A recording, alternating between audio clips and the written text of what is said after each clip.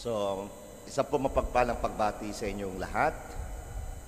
Father Louis Punsalan, SBD, is on vacation in Canada.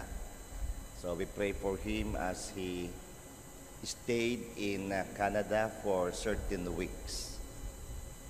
As I mentioned in the introduction, this feast of our Lord Jesus Christ, Eternal High Priest, is only proper in the Philippines.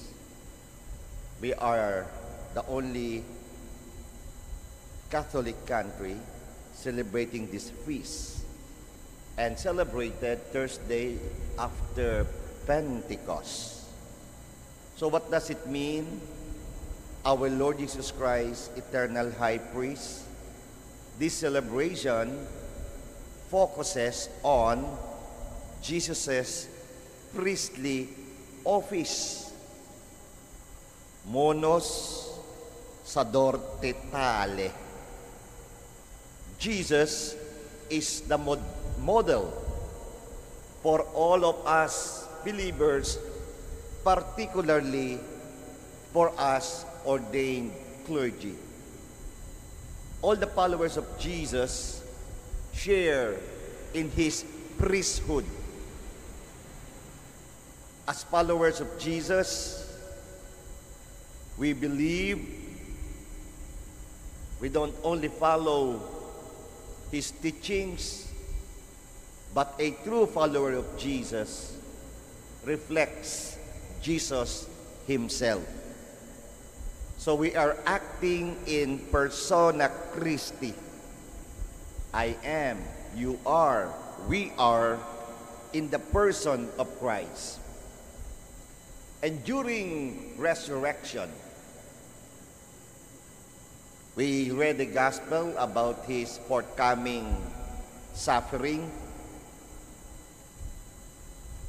But when Jesus, when he died and resurrected after 3 days, his resurrection made Jesus to be elevated to the pinnacle of created order. What does it mean that Jesus is elevated to the pinnacle of created order?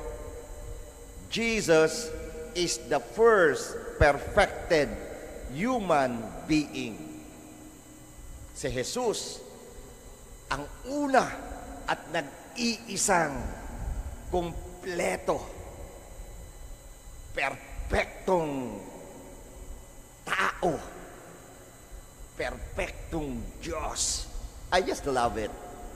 When we reflect on the beauty of today's feast,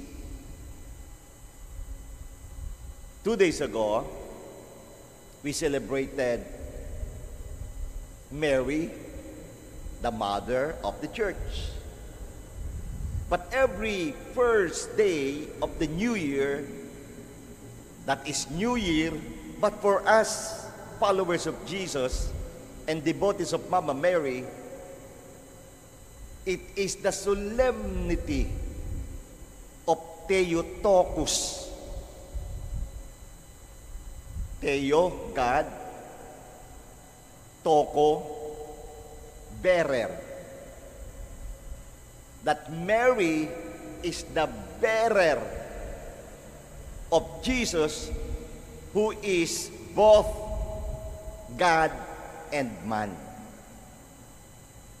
And through Mama Mary, in her Theotokos, the humanity and divinity is started in her womb.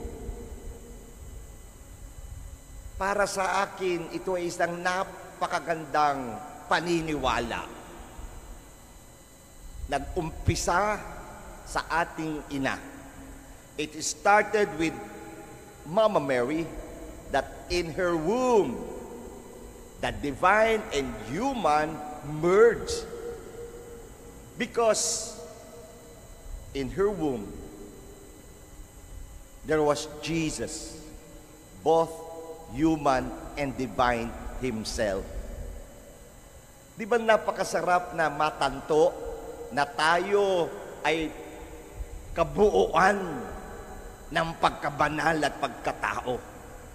And this is our calling, our mission in this world, to experience both the humanity and divinity. So for Jesus, the humanity and divinity, this union is perfected. Panghuli, let's go into philosophy. There is this ancient philosopher, Plotinus. And what was his realization? We humans are caught at the middle. Plotinus asserted, as humans, nasa gitna. This is our predicament. Pag nasa gitna ka, nasa gitna ako, nasa gitna tayo, we are no longer animals. Kaya tingnan nyo nga po yung katabi nyo, tao na ba yan? Pakisabi nga yung katabi mo, hindi ka na animal. Di ba? Tama nga naman eh.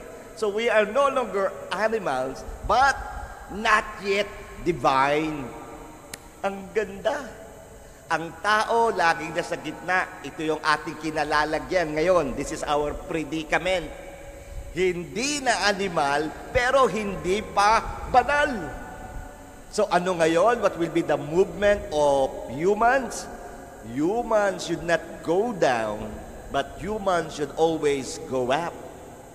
Kaya sa buhay, meron ka bang dinadala? May problema ka ba? May pagsubok ba? Look up and go up, baby. Yan, di ba? Umangat ka, pumailanlang ka. At sa misa, ang kaganapan ng pagkakaisa at pagkabanal, pagkatao ni Jesus ay nangyayari muli sa isang perpektong pamamaraan. In the Holy Mass, this unity, merger of divinity and humanity of Jesus happens in this Mass. So we praise and thank the Father for sending Jesus, our eternal High Priest. Siya talaga ang ating kataas-taasang punong pari. At ngayon, atin namang ipinagdiriwang